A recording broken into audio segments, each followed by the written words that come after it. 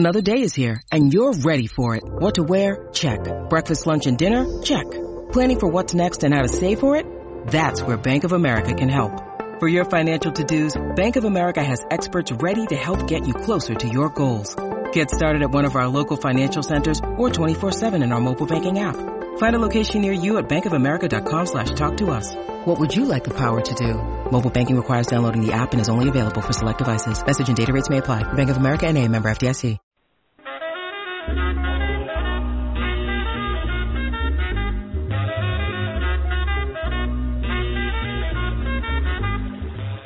Paul Pierce with 3 on the shot clock. Pierce, step back, 3. Got it! Somebody give me a napkin so I can wipe my mouth and go get the baby because she's crying. Green, again.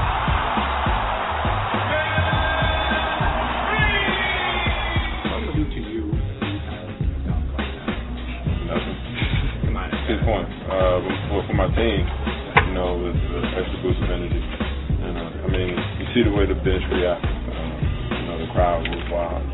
You know, that helps us out. And now, welcome to the Celtics Beat with Daniel Baker. And welcome to the Celtics Beat. My name is Daniel Baker, and I am alongside Stats Adam, our very own Stats Adam from CLNS Radio, or Adam Lowenstein, all the way from St. Louis. How you doing this wonderful St. Patrick's Day afternoon, Adam? It's fantastic to join you here, and just looking forward to talk about the Celts, who seem to be playing well against the dregs of the NBA. Yeah, and would you believe it if I told you right now that the Celtics are in the 6th seed for the playoffs right now? It feels kind of weird because this entire 2 through 8, 2 through 7, however you want to jumble them together, this Eastern Conference is crazy. And the West is going to be a lot more captivating because they're just better teams out there. But almost anybody can beat each other 2 through 7 in the East. Even Indiana, we're seeing how terrible they're looking recently. But the Celtics have found their way. I was listening to Mike Lupica earlier today, and he was talking about, you know, how the Knicks have struggled. Every team in this Eastern Conference, except for the Heat, is beatable. And you mentioned how 2 through 7, 2 through 8, it's so close. Between Indiana, the 2 seed at the moment, and the Milwaukee Bucks, the 8 seed at the moment, there's only a 6.5 game separation, and everyone has about 15 games or so left, about 17 games or so left in the regular season. That's just insane. Personally, I think Milwaukee is pretty much set in that 8 seed. I'm not sure either of the teams above, between Atlanta, Boston, Chicago, even going up to Brooklyn, is going to fall that low. They're 3 games back. Doesn't sound like a lot, but I just don't know if Milwaukee has enough to get up. They're definitely not going to fall down. Toronto's 12 below them. The playoffs are essentially set at the moment. But yeah, 2 through 8, really anybody's game. And a couple weeks ago, really didn't think that would happen. But you have the Celtics right now, winners of 16 of their last 22 games. And that is an important number because that's the amount of games that the Celtics have played without Rajon Rondo. Yeah, it's amazing that the Celtics have stepped up recently. And we've seen it from many different guys at many different times. But, of course, the one main person who has been all around this has been Paul Pierce. He has filled in for Rajon Rondo as well as anyone could. He's taken over the rebounding. He's taken over the assists. Jason Terry's chipped in with the assists as well. But, of course, Kevin Garnett playing well. They missed Pierce, and you could see the Celtics missing Pierce on Monday against the Bobcats. But then, exacting revenge this past Saturday. It was last Tuesday that they lost the Bobcats without Pierce, but then followed it up with the back-to-back victory on Wednesday against the Raptors. But you can see the difference without Pierce. Without Pierce and without Rondo, this team is a lower-level team in the East, which we know is not very good compared to that West.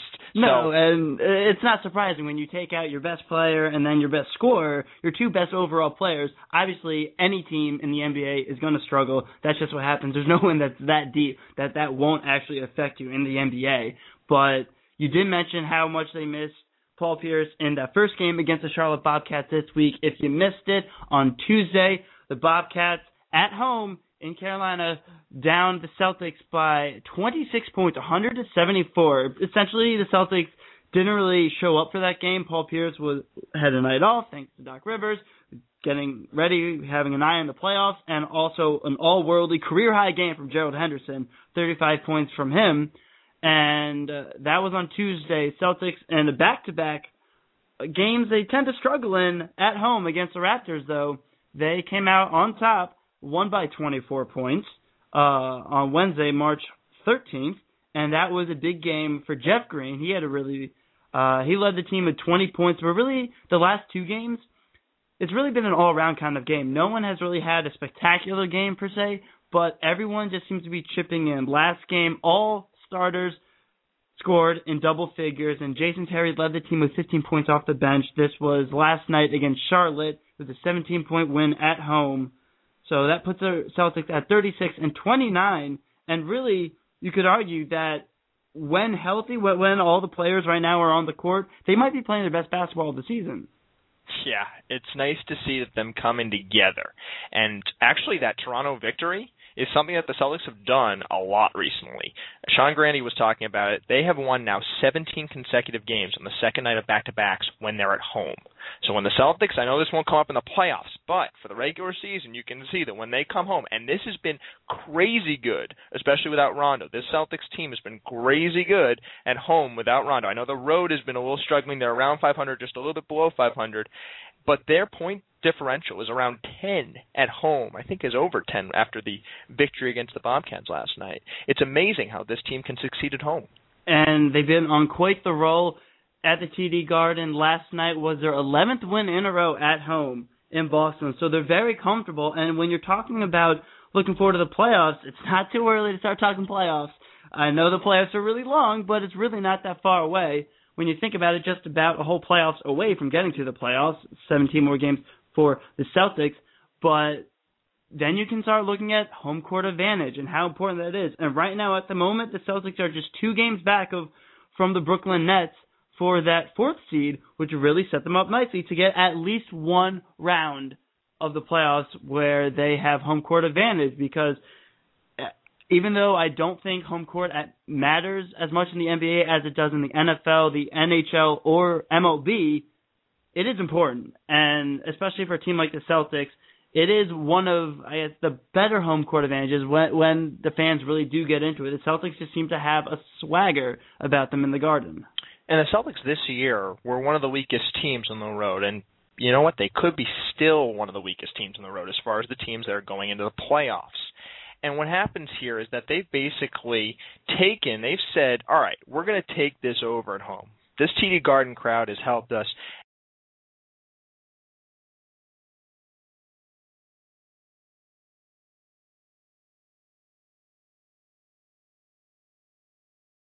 As well on the road, and it's odd how well the Celtics have done this season on the road with at home with shooting. So really what it's going to come down to is the Celtics getting up in that top 4 seed. They're going to need to really get up there in order to have a good chance at making it through the playoffs.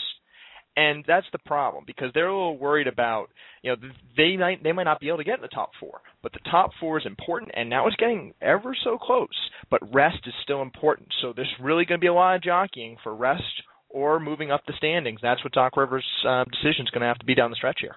And this past week, we've already talked about the rest. Pierce had the game off against Charlotte, and then against Toronto in Charlotte, the second game against Charlotte, Pierce really didn't have to play that much on the court, which was something nice, because even when they're not taking a game off, you really still are looking at the minutes, and that's definitely going to be something that Doc Rivers has to kind of juggle. It's a reason why they brought in a guy like DJ White and Shavlik Randolph, just for these bodies to have down the stretch. And looking towards tomorrow, Kevin Garnett, who sat out last night's game, made that win even more impressive. Kevin Garnett had a strained left adductor, and as you told me before the show, he didn't practice today, he's considered 50-50 to play against the Heat. That would be pretty huge. I really can't see the Celtics beating the Heat. And we'll get into this more a little bit later in this show with a couple of our guests. Coming up in about 5 minutes or so, we're going to have Bob Licht, longtime New Orleans Hornets play-by-play announcer.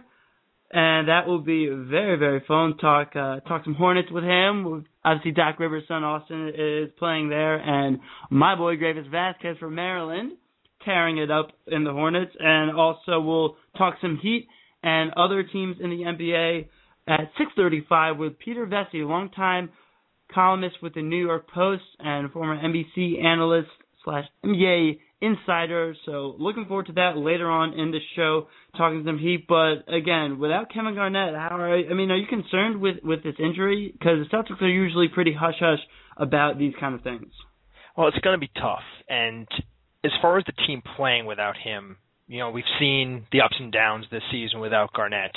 But really, with him off the floor, their defense is significantly worse. As far as Garnett's injury goes, most likely it's very light, and they're taking precaution because most people thought maybe he was even a rest going into Saturday because Doc Rivers was hinting towards resting Garnett again. So really what it's going to come down to is most likely he won't play tomorrow. I'm thinking it's more 75-25 that he won't play tomorrow because you just don't want to put him in harm's way, especially with a Heat team that is frothing at the mouth since Paul Pierce, talked about how he wants the Heat to lose every game the rest of the season. That's going to prick up their ears a little bit more. Do you really think that was too much motivation? I mean, the teams obviously don't like each other very much. Obviously, a great deal of respect between the two.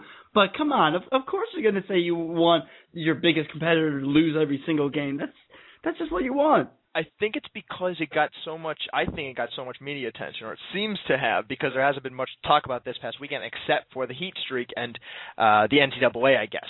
But as far as the NBA goes, it seems like that's really one of the only things to talk about. For some reason, the Lakers seem to not be getting as much press, even though they're doing pretty well. I think this Heat streak and Pierce's comments has kind of been conjured up into something. So that's what they're trying to bring into tomorrow as a story, and that's the reason why I think the Heat have a little bit extra motivation. Just a little bit, maybe not too much, but that's why I don't want Garnett out there in a situation where he could get injured, because it just does not put the Celtics in a good position, because if he's not healthy, they're not moving out of the first round of the playoffs.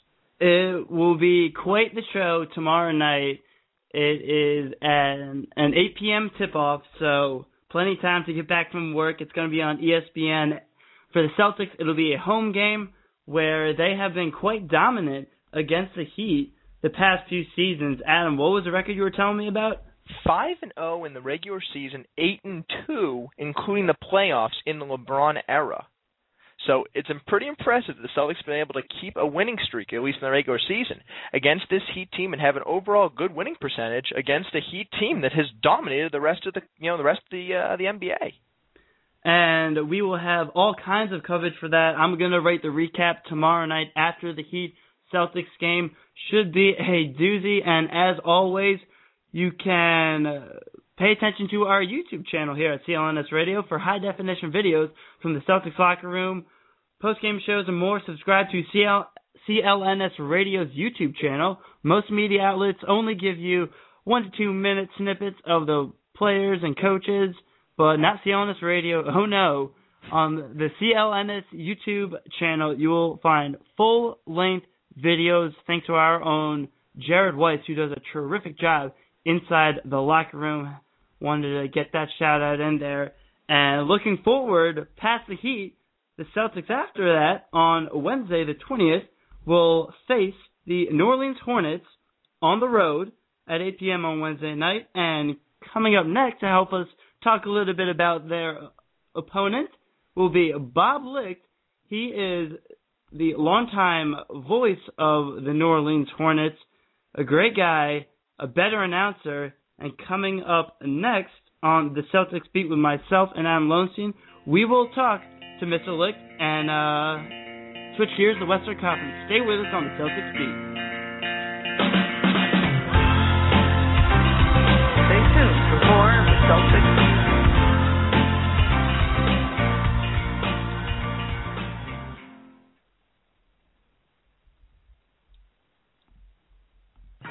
Hey, Mike Fay from Mike C here, just reminding you about the outstanding shows here on CLNS Radio. Jay King of CelticsTown.com and Ty Ray of CLNS Radio join forces to bring you Celtics Town, King of the Court, every Monday night. If Jeff Green grabs a rebound, run up court with it, just get the ball and work it up the floor and make Tommy Heinsohn proud, because I know he loves that style of play. Careless Whispers with Matt Rury and Calvin Chamberlain hits the airwaves Tuesday night. You can't compare that to an NBA rivalry where you're going to hate LeBron James for the next 7 years, and you've already hated him for 5 years. Tune in for the block party with CLNS locker room reporter Jared Wise and NHL content manager Lee Herman on Thursday nights. I actually really have high hopes for Chris Bourque. I'm not going to compare him to Ray. And don't forget to tune into the Celtics post-game show following every single Celtics game. You can find that at CLNS Radio, Celtics blog, and iTunes. It's invaluable how much Jeff Green means to this team right now if he can continue to play this way. That's not all. There are even more awesome podcasts available. Check them all out on CLNSradio.com. CelticsBlog.com. Blogging since 2004 and leading an outstanding team of contributors, Jeff Clark is the most distinguished Celtics blogger on the web.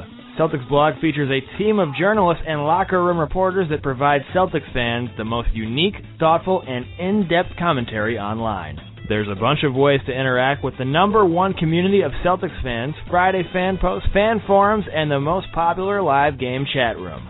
CLNS Radio is proud to be a content partner of Celtics Blog, and Celtics Blog simulcasts the CLNS Celtics postgame show following every single Celtics game. And that's not all. CLNS and Celtics Blog join forces this season to bring you The Garden Report, the only HD postgame show shot live on the parquet floor at TD Garden. Check it all out today at CelticsBlog.com. This is Avery Bradley of the Boston Celtics, and you're listening to CLNS Radio.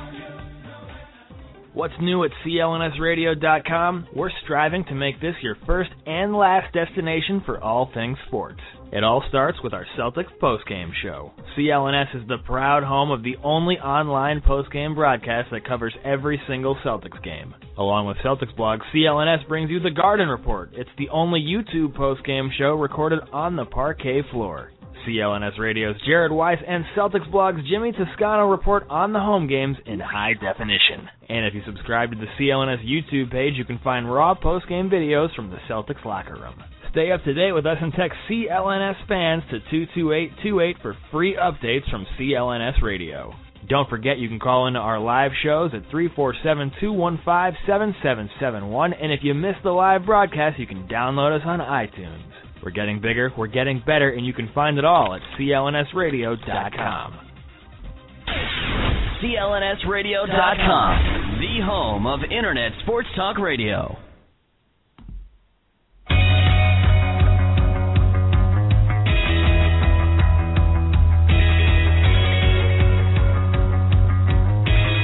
Now, welcome to the Celtics Beat.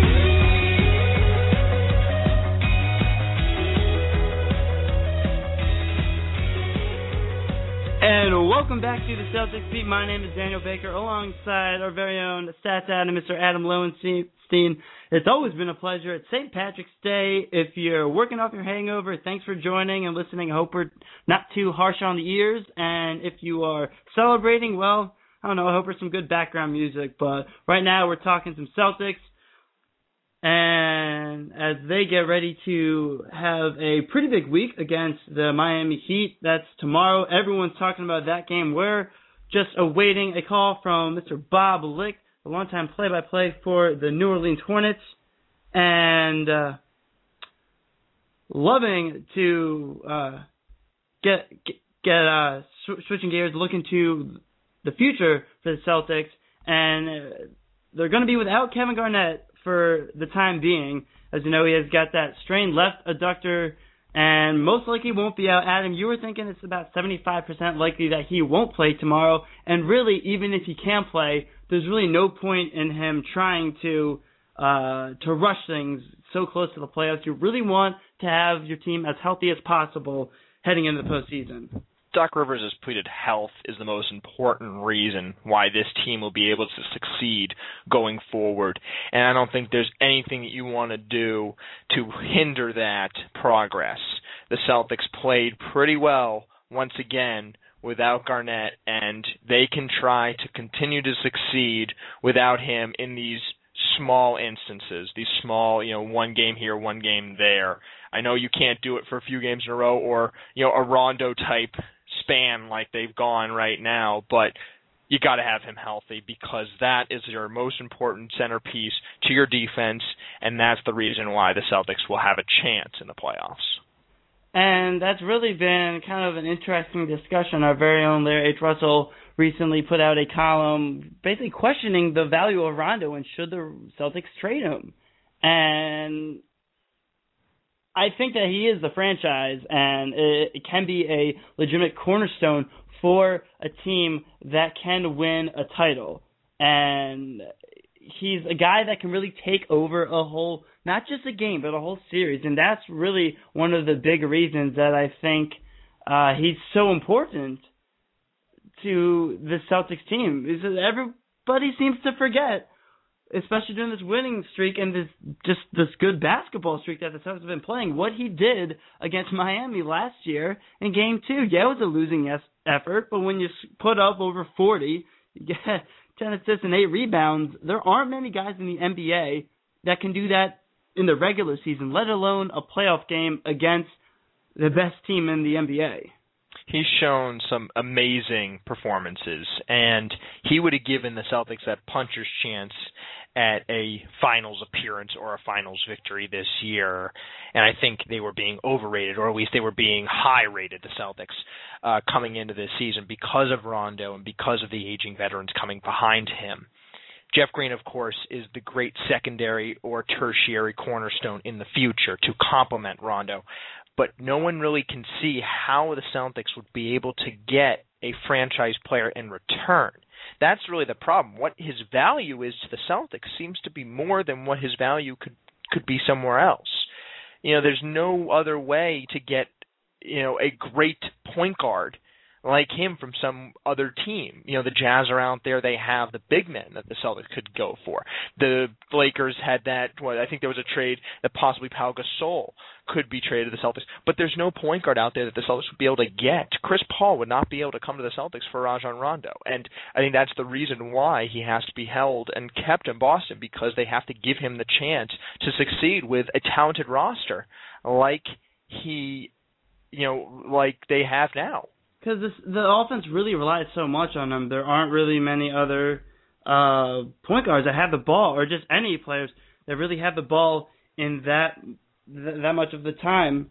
And so when he goes down and the offense does switch, other players, they might, their numbers probably will improve. We've seen Jeff Green's scoring go up. We've seen Jeff Green's involvement in the offense go up. But that doesn't mean that Rondo's a bad player and makes him worse. And anyways, with this whole winning ways,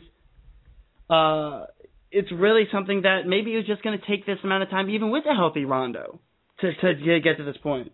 It's definitely possible, because that's really it's a tough situation, because the Celtics had 9 new players coming into this team from the playoff roster in 2012, from Courtney Lee to Jason Terry. There were a lot of other players in this mix that Rondo had to get used to, and it's tough for him because he's a point guard and has to have a rhythm, just like a quarterback in the NFL, has to have a rhythm with his players. And he only had a few months before he got injured, and they were playing subpar basketball. They were playing subpar basketball for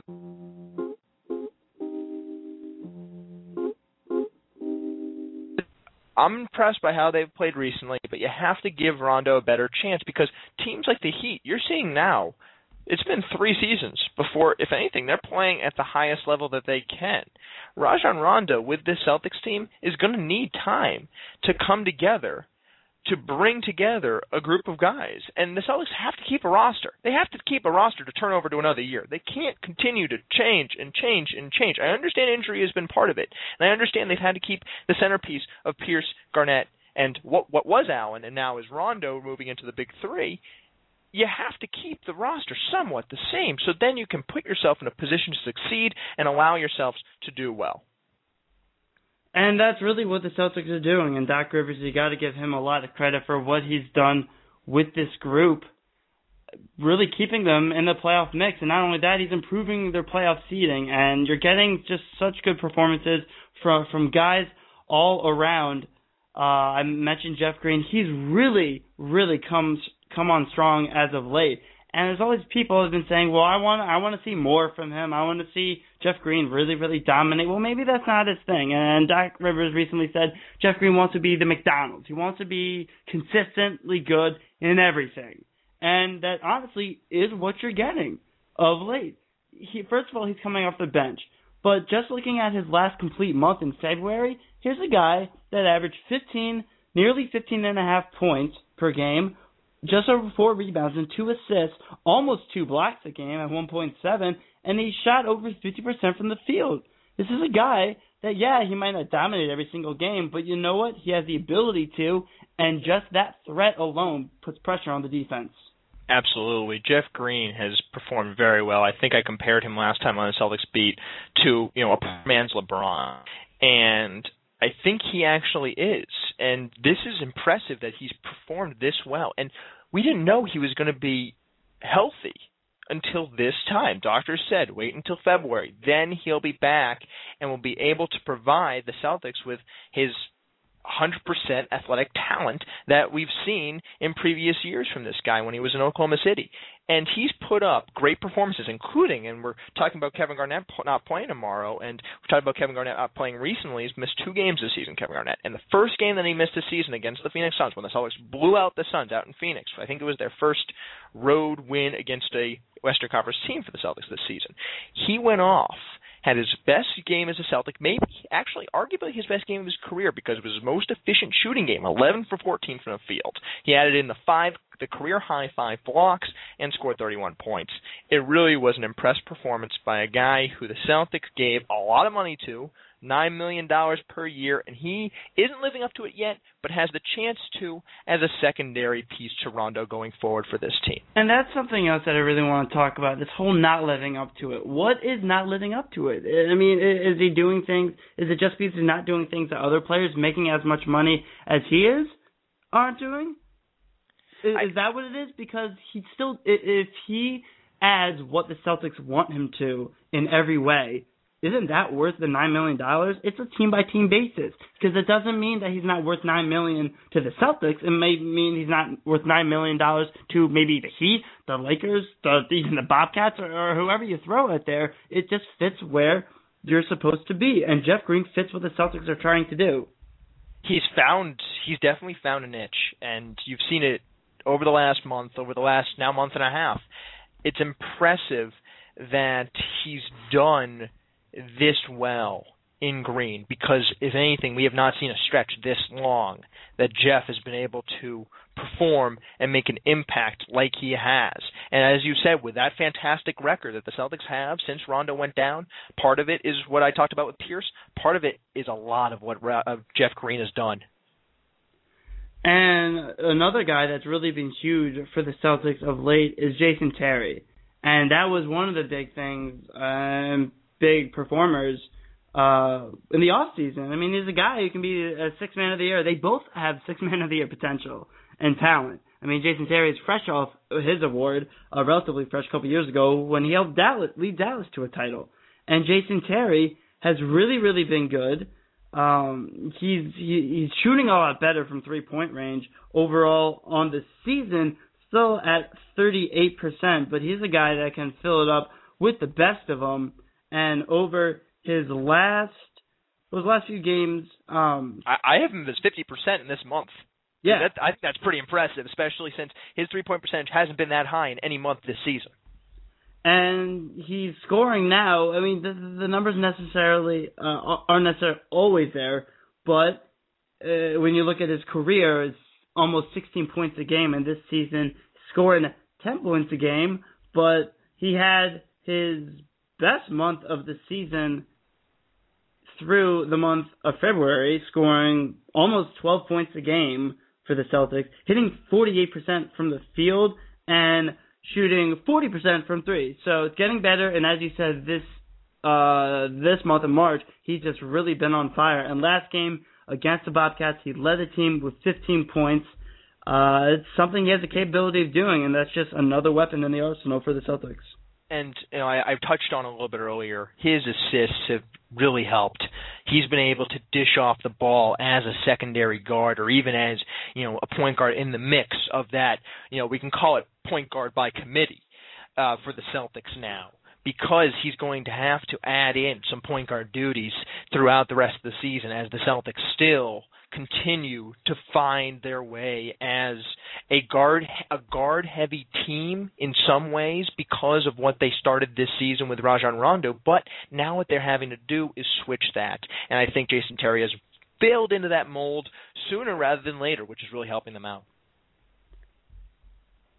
The Celtics are right now the 6th seed in the Eastern Conference playoffs, sitting at 36-29, just 2 games back from 4 seed, and which would mean home court advantage in the playoffs for at least one series.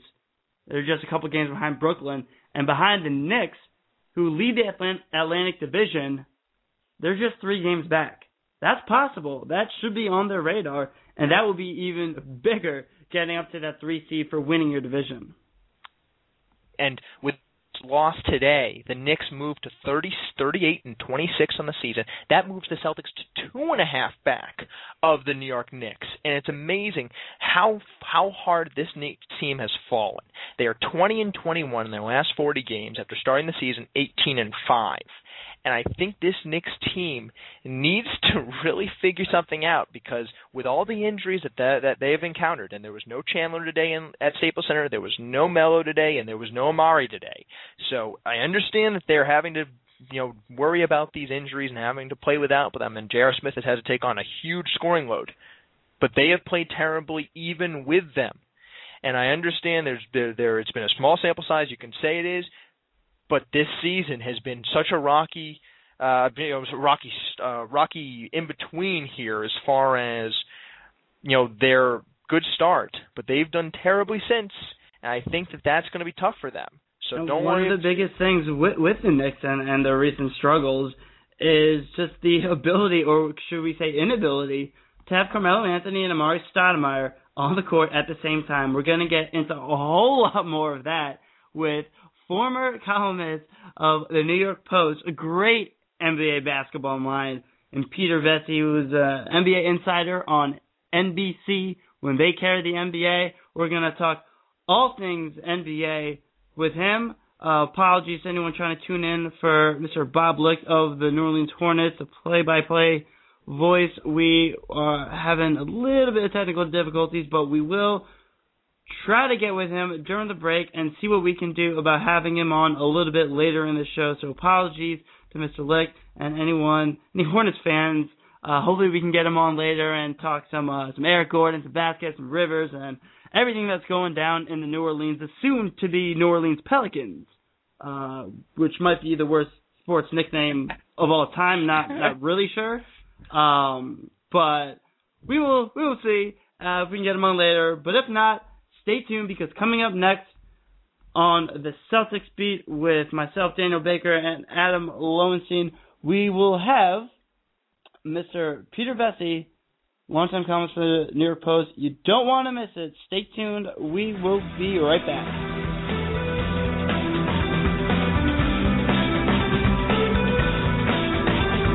Stay tuned for more of the Celtics Beat.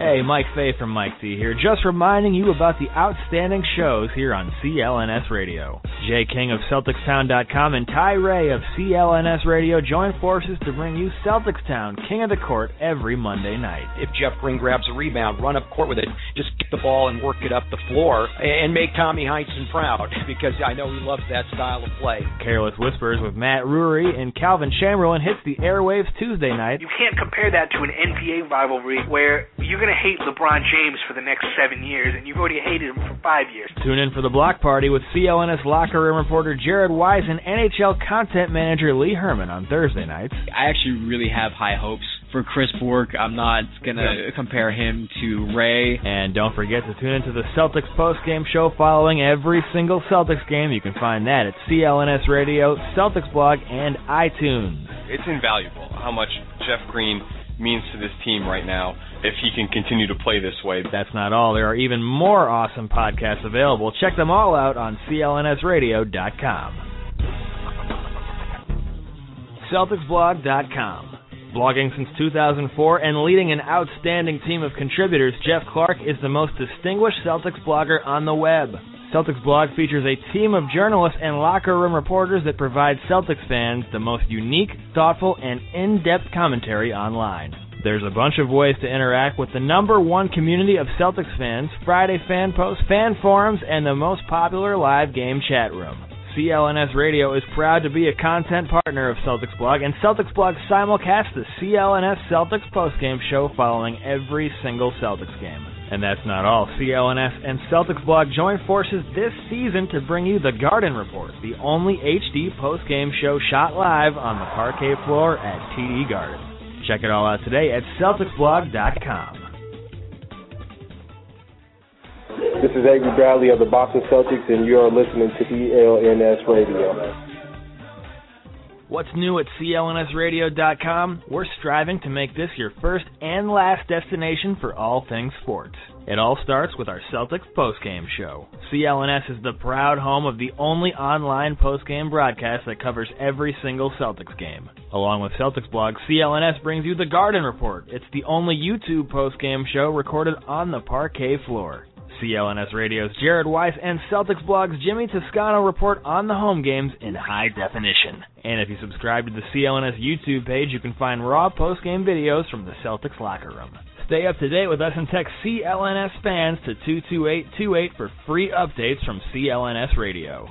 Don't forget you can call into our live shows at 347-215-7771, and if you missed the live broadcast, you can download us on iTunes. We're getting bigger, we're getting better, and you can find it all at CLNSradio.com. CLNSradio.com, the home of Internet Sports Talk Radio.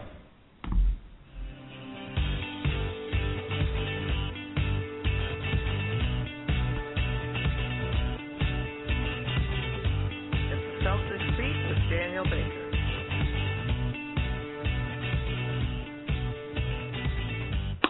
Coming back in on this St. Patrick's Day afternoon, my name is Daniel Baker, alongside Adam Lowenstein. You're listening to the Celtics Beat. That's some Atlas Genius, a fantastic new band. If you don't know them, get to know them. That's their song, If So. Really gets it going. I don't know about you, but gets me jazzed. Oh, absolutely. Definitely got me going. I'm excited now, very excited for the Celtics Heat tomorrow night. And hopefully we will be getting a call from Peter Vesey very, very shortly to join us on the Celtics Beat, talk all things NBA, and also all things looking forward to the next game against the Miami Heat, which is just a huge game. It's on everyone's radar. The Celtics and Heat have really turned into one of the NBA's best rivalries and something that's just always fun to watch, and really excited for tomorrow night. You have the Heat, who won today, a huge, huge victory today over the Toronto Raptors, 108-91, and no surprise that they had beaten the Raptors. It's a team that the Celtics just recently downed, but it was a game that the Heat easily could have overlooked a little bit, but they haven't really looked over many. 22 wins in a row, tied for the second longest winning streak in NBA history. It's amazing that they've been able to do this. I was checking out ESPN stats and info earlier today, and I saw an ESPN graphic about how the Miami Heat have now outscored teams during this streak by 105 points combined in the fourth quarter. They're also a plus 15 in the third quarter, plus 43 in the second quarter, also getting off to a good start, plus 82 in the first quarter. But plus 105 over this 22-game winning streak is amazing. And going into tomorrow, March 18th, 2013. Just 5 years ago, to the day, March 18th, 2008, the Boston Celtics broke the Rockets' 22-game winning streak. That is the second longest winning streak in NBA history. So, is that a little bit of foreshadowing I hear? Just a little. And I think Larry Russell actually added and told us that the preliminary line also 4.5 for that game back 5 years ago, and 4.5 for tomorrow in favor of the Rockets then and the Heat now. Amazing. It's pretty amazing. I mean, LeBron James might have had the best month of basketball in February. He just tore it up. And Dwayne Wade is also playing some of the best basketball of his tenure in the past couple of years. I mean, he's been banged up quite a long time, but now he seems to be healthy, and that's really the best high-flying duo. I think it's the best 1-2 combo in the fast break that we've ever seen in the NBA. It'd be amazing to see them continue to do this because they are, and I would have to agree with that. Dwayne Wade has now scored at least 20 points in each of his last 13 games, including today, and that is his longest streak since LeBron came to town. So it's fantastic that he is playing so well for the Heat, because that is a really big thing. Because when it comes down to the Heat, they're going to need health from their three guys in order to succeed. If they lose, especially LeBron, if they lose one of the three, then you can really significantly downplay their finals chances, their championship chances. So when it comes down to it, this Miami Heat team is depending on these three guys, especially, in addition to Ray Allen and the others, as Charles Barkley and Shaquille O'Neal like to say. But when it comes down to it, this Celtics team will need to get a little lucky because Dwayne Wade is playing so well. They're going to have to be able to guard both Wade and LeBron. That's tough because Jeff Green and Avery Bradley aren't going to be able to do it by themselves. Paul Pierce, they're not going to be able to do it by themselves. They're going to have to really be able to play off of the others and allow them. They're going to have to give up out open shots, in which they have, but they're going to have to get lucky against the Heat. And the Heat, everyone knows how much they can score, and that's usually the focal point of this team. But you might be surprised to hear that second in the NBA in terms of defensive efficiency are the Heat, right behind the Pacers. They've been doing it on both ends of the floor. And again, offense, obviously it's sexy, it's flashy, it just gets overshadowed, but the Heat are really doing it on both sides of the court. Yeah, it's amazing that the Heat have been able to do this season. They're playing so well, and look at their offensive efficiency. It's right behind the Oklahoma City Thunder for best. They're in the top 10 in defensive efficiency. It's nice to see that this Heat team is being able to play up to their standards. And, most people thought when these guys were coming together that they were, going to win many championships. And LeBron said it himself, and which has been kind of mocked recently, or at least before he won his first championship. But they're playing, they did not have a championship hangover. They're playing very well and at the highest rate that they've played as a big three. And it's really interesting because that playoff run by LeBron James was just incredible. And if you're a Celtics fan, obviously you saw firsthand the potential of James in that Game 6. And that's probably not even his ceiling, which is really the scary thing. And that's what everyone was saying was, wow, maybe James hasn't even hit where he could possibly be one day. And what could we see? And we saw in the regular season, they started off well, not exceptionally well. But, man, if there was any doubt who should be the favorites heading into the playoffs, it's the reigning champs, and rightfully so. It's easily them, and they've done so well. And I think this is very interesting that they've gone 10-1 this season on the second day of back-to-backs, and they're heading to Boston tomorrow to face the Celtics on a back-to-back. And that is the third best winning percentage in NBA history on the second day of back-to-backs. There aren't any back-to-backs in the playoffs, but still being able to play on very little rest, being able to do that is very impressive, along with being able to continue this streak. In a year that the Miami Heat were able to take the lockout-shortened year, win the championship last year. They were able to make it to the finals the year before when they started off the season terribly and way under expectations, and then make it to the finals and then losing to Dallas. But being able to make it to the finals these first 2 years in pretty much growing years, quote unquote. We're talking about how Rondo's having to be able to grow with the Celtics, and that still has to be done. But you're looking at this Heat team, and it's very impressive. And it's really also just a testament to the front office and Pat Riley and what they've been able to put together down in Miami for the fact that it's not just the big three. And, I mean, this bench, which was definitely a weakness last year, I mean, it's hard to argue that it wasn't, is even better this year. When you have guys like Rashard Lewis coming off the bench, you have just Shane Battier, Norris Cole backing up Chalmers, you have bringing guys like Ray Allen. It's really a big difference. Oh, definitely. And they have been able to do well when one of the big three is not played. We've seen over the years LeBron has been able to step up when Wade has not played, but I'm not sure if they'd be able to do that. This year, this team collectively has played very well together. The Celtics right now looking to improve to 37-29 and really just keep climbing those playoff rankings. And another team that is always on the Celtics' mind, at least to a certain extent, the Los Angeles Lakers. A couple weeks ago, Kobe Bryant came out and said, you know what? We're going to make the playoffs. It's not a matter of if we do. It's kind of like when they do. And when he first said it, I said, wow. I wasn't sure what to make of it. They really look they're completely lost. I mean, there's almost too much talent to doubt them, but they were also playing probably as poorly as they could. And right now, they have made it into that 8th seed, and looks like they could probably move up as high as 6 in that conference. There's no way they're going to catch up to Denver and any of those top teams in the Western Conference, but that might be, if they enter the playoffs with the 8th seed, could be the most dangerous 8th seed in the history of the NBA.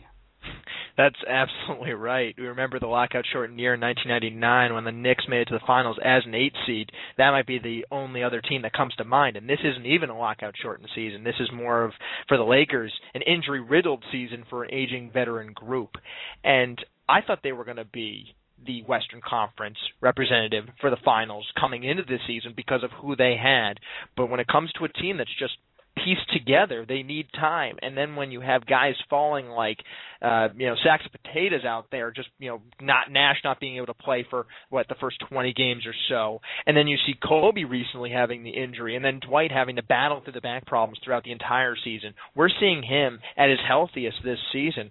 I really thought that it would have been nice if he would have taken off weeks on end, but we don't even know if the Lakers would have had 35 wins if he had to take off that much time. Call me crazy. I agree with you. I thought they were going to be one of the best teams in the NBA at the start of the season. I thought they could have challenged the Bulls 72-win games. Just on paper, they looked like that could have been, even with our test, maybe the best starting 5 of all time. I really thought that the pieces would have fit when you have maybe the best offensive force in the game in terms of the low post and Pau Gasol. You have Dwight Howard, who, when healthy, is easily the best big man defender in the NBA and best big man overall.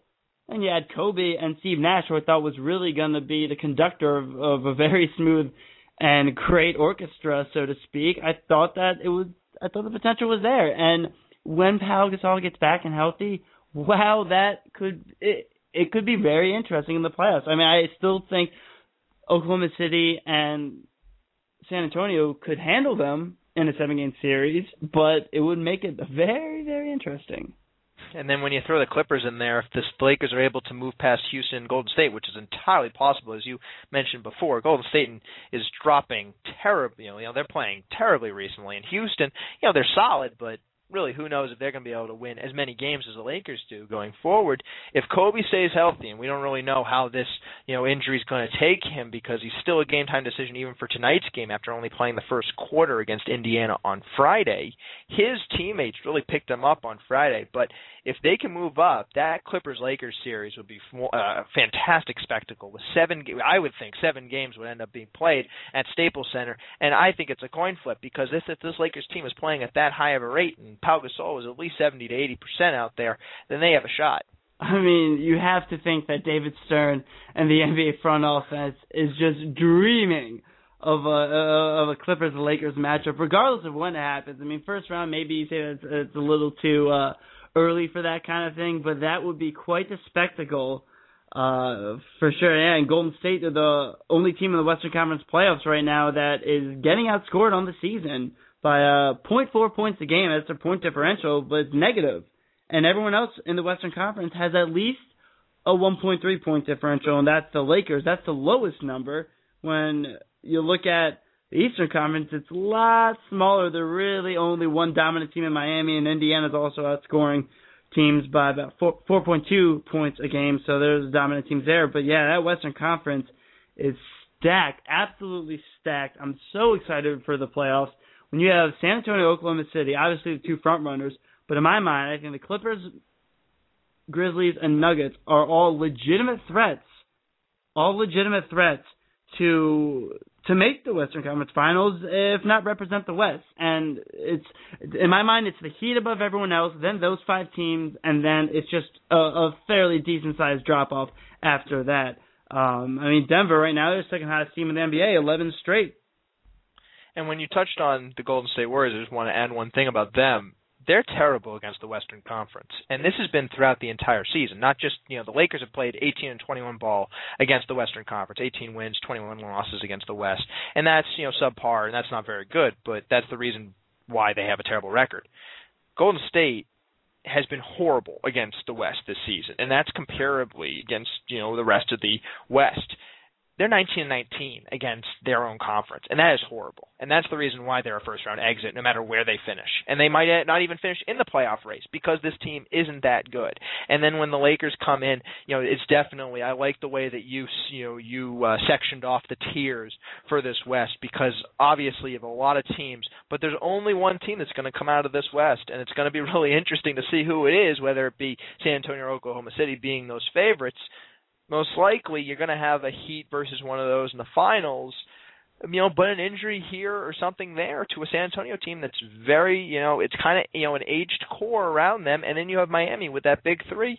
One of those goes down. I don't know if they can be able to make it to the finals without one of those guys. It will be interesting. I mean, they just beat Oklahoma City this past week.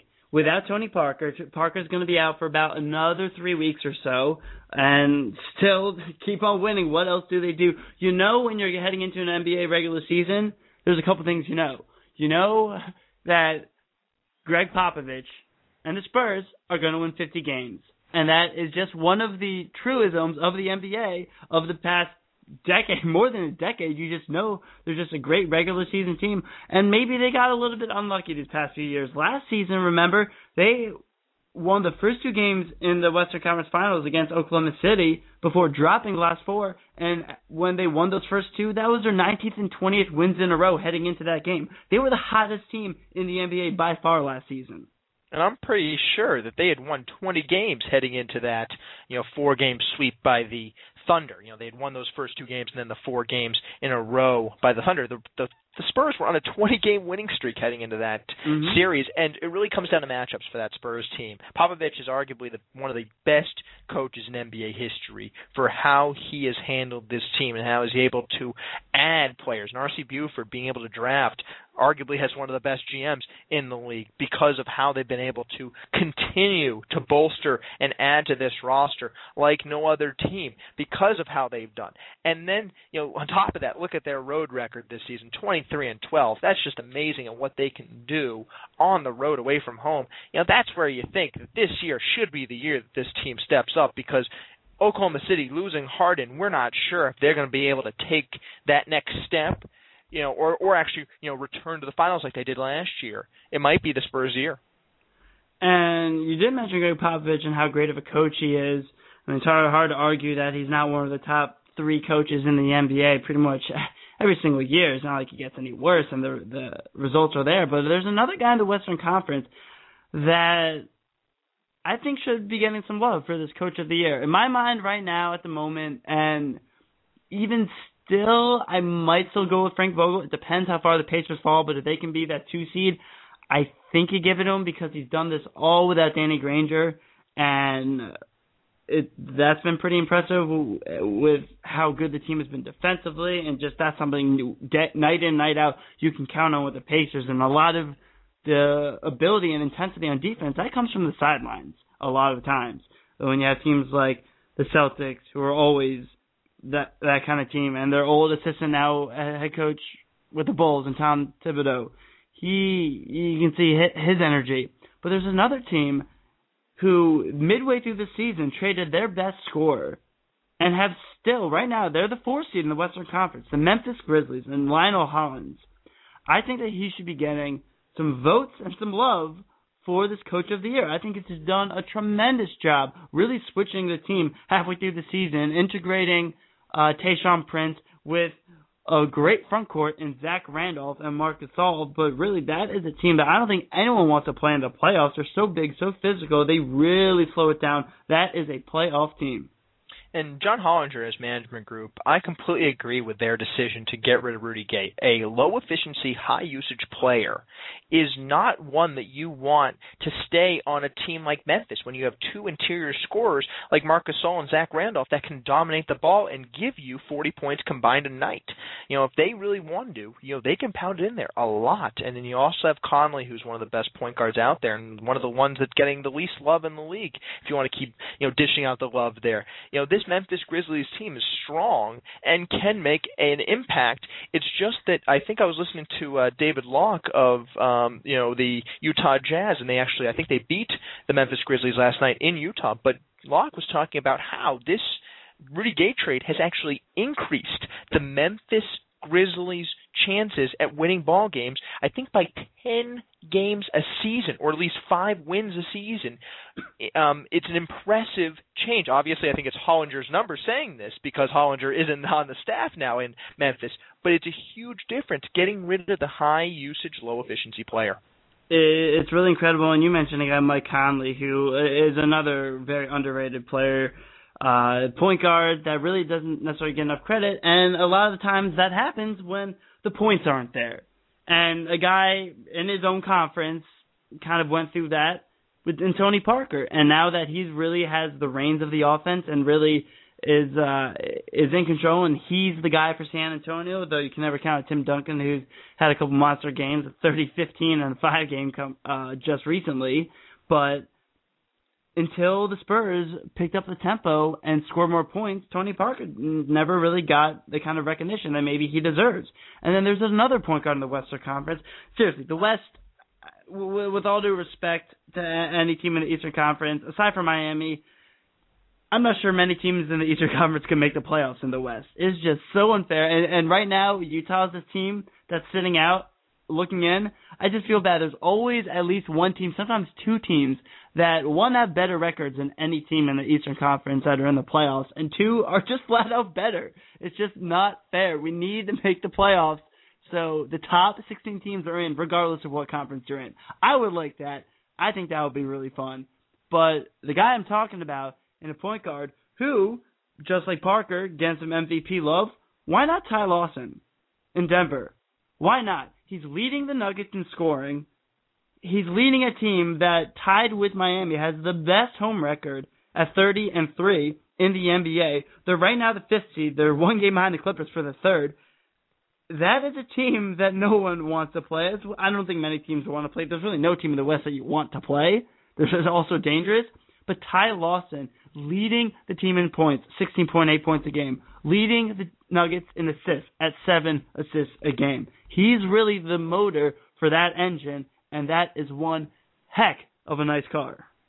And back when the Celtics hosted the Denver Nuggets at TD Garden about a month ago or so, Ty Lawson had a very impressive game. He had 29.6 rebounds and 9 assists. The only players to do that against the Celtics recently, we have Carmelo Anthony, LeBron James, Dwayne Wade, and Kevin Garnett. Those are the only players to do it in recent memory against the Celtics. So that's impressive that he was able to join that list. and we will just take a little bit of a break, one more break on the Celtics beat. Thank you so much for tuning in this time. Hoping to get Bob Licht coming up on the Celtics beat. When we come back, talk a little bit of Hornets, talk a little bit of Celtics, talk a little bit of Terps, and don't go anywhere. We'll be right back on CLNS Radio.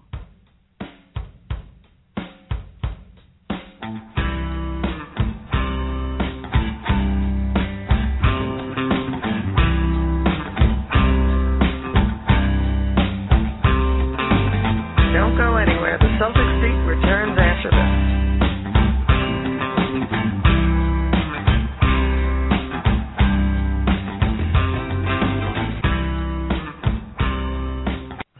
Hey, Mike Fay from Mike T here, just reminding you about the outstanding shows here on CLNS Radio. Jay King of CelticsTown.com and Ty Ray of CLNS Radio join forces to bring you Celtics Town, King of the Court, every Monday night. If Jeff Green grabs a rebound, run up court with it, just get the ball and work it up the floor, and make Tommy Heinsohn proud, because I know he loves that style of play. Careless Whispers with Matt Rury and Calvin Chamberlain hits the airwaves Tuesday night. You can't compare that to an NBA rivalry where you're going to hate LeBron James for the next 7 years, and you've already hated him for 5 years. Tune in for the Block Party with CLNS locker room reporter Jared Wise and NHL content manager Lee Herman on Thursday nights. I actually really have high hopes for Chris Bourque. I'm not going to compare him to Ray. And don't forget to tune into the Celtics postgame show following every single Celtics game. You can find that at CLNS Radio, Celtics blog, and iTunes. It's invaluable how much Jeff Green means to this team right now if he can continue to play this way. That's not all. There are even more awesome podcasts available. Check them all out on CLNSradio.com.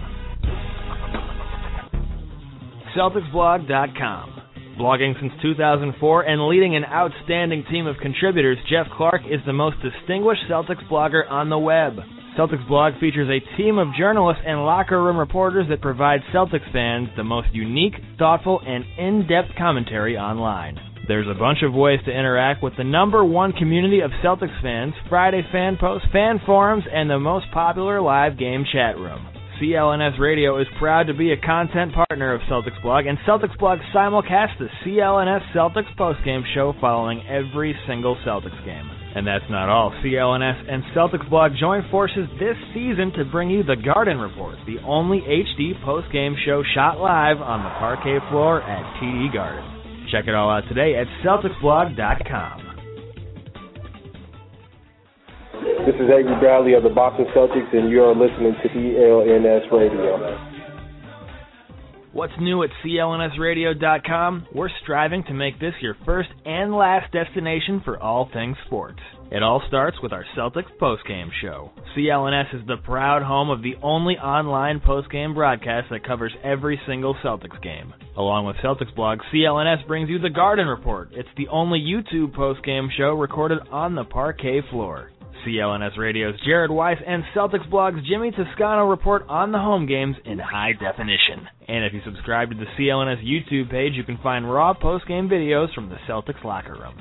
Stay up to date with us and text CLNS fans to 22828 for free updates from CLNS Radio.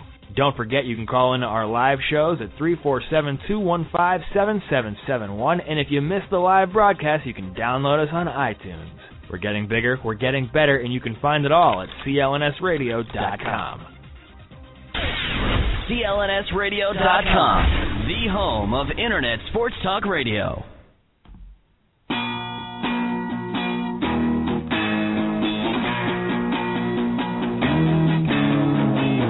And now, welcome to the Celtics Beat with Daniel Baker. Just nothing like the Stones on a beautiful, well, it's kind of cloudy here, but it's a St. Patrick's Day afternoon. Always good to be on the air on CLNS Radio. My name is Daniel Baker alongside Adam Lowenstein, and right now, a very, very special guest, longtime voice of the New Orleans Hornets, and right now, doing a Big 12 work with Fox Sports. We welcome into the show Bob Licht. Bob, thank you so much for your time. How are things with you today? They're going well. Thanks, guys. Appreciate it. All right. And right off the bat, want to talk a little bit of Hornets. The Hornets are playing the Celtics on the 20th of March, just a couple days from now. And for the Hornets, how would you rate this season so far? Would you say that it's been better, worse, as expected coming into this season? I mean, we knew Eric Gordon wasn't going to be healthy the whole time, but is this above or below expectations? Personally, yeah, I think they're about where they should be. They don't have a lot of experience, one of the younger teams in the league, despite getting the number 1 overall pick and Anthony Davis having a spectacular talent like Davis. He was a teenager for most of the year and learning his way through the league for the very first time, and they just don't have much experience. And in the NBA, I don't care how much talent you have. If you don't have experience, you're not going to translate a 7-month season into a lot of wins. And to me, the whole statement of the season for them, I think, can be wrapped up in what happened this weekend with Miami winning its 22nd game in a row. The Heat have a 22-game winning streak, and the Hornets have won 22 games. And some of the folks around here are claiming that this is a successful season because they've exceeded last year's win total, and that's crap. It is. You don't, you're rebuilding.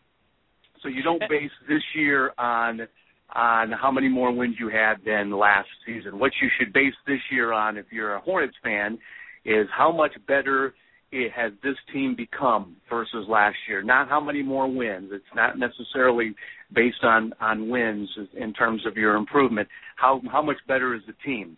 And to me, the team is not that much better. There are some areas of improvement, but to me, they're a long, long way away. When you rebuild in the NBA, to me, it is a 3 to 5 year program. And to make it even harder, they're in the West. If they were in the East, you might be able to get by saying, 2 to 3 years, you could possibly compete for a playoff spot, but not in the West. And Bob, this is Adam here. As far as the centerpiece of the Hornets goes, Eric Gordon, and there's been frustration around New Orleans about him because of his injury troubles and how he wants a big contract and how it's a tough situation out there. What would you say is the best way to handle this Eric Gordon situation? Well, he is not the centerpiece of the Hornets team. Eric Gordon was a restricted free agent. They matched his offer that he had gotten from Phoenix during the offseason, and there was some politics involved with that. Eric Gordon publicly stated that he did not want to come back to New Orleans, that he did not want the Hornets to match, and so the fans didn't like that too much. But the Hornets had to match because he's a young scorer, and he was the primary player involved in the Chris Paul trade. And if you let him walk and get nothing for him, it takes you years to recover from that, not just on the floor, but in terms of your credibility with the fans. So the Hornets kind of had their hands tied. They have to match. But he's not the centerpiece of the team, even though he's the best veteran player on the team at 24, 25 years old. He is not the centerpiece of that team. Anthony Davis is the centerpiece of the rebuilding program. Interesting. Eric Gordon is not even a co-captain on the Hornets team. That tells you everything that you need to know about this year's team. And so, he's probably, logic tells you that he's probably going to be dangled for trade. And whether he can be traded or not, and you can get equal value for him, that's yet to be determined. But in my opinion, Anthony Davis is the centerpiece of this team. They hope that Austin Rivers develops into that quality guard, whether he's a hybrid guard or a pure point or a two guard. We don't know yet. He's too young in his development, but it's not Eric Gordon. And one guy who I would like to talk about, if he's in the future plans, and you just mentioned if Rivers is going to be the combo guard, if he can take the point. But the guy playing point right now, who's third in the NBA in assists, mind you, Mr. Greivis Vasquez, a former Terp like myself.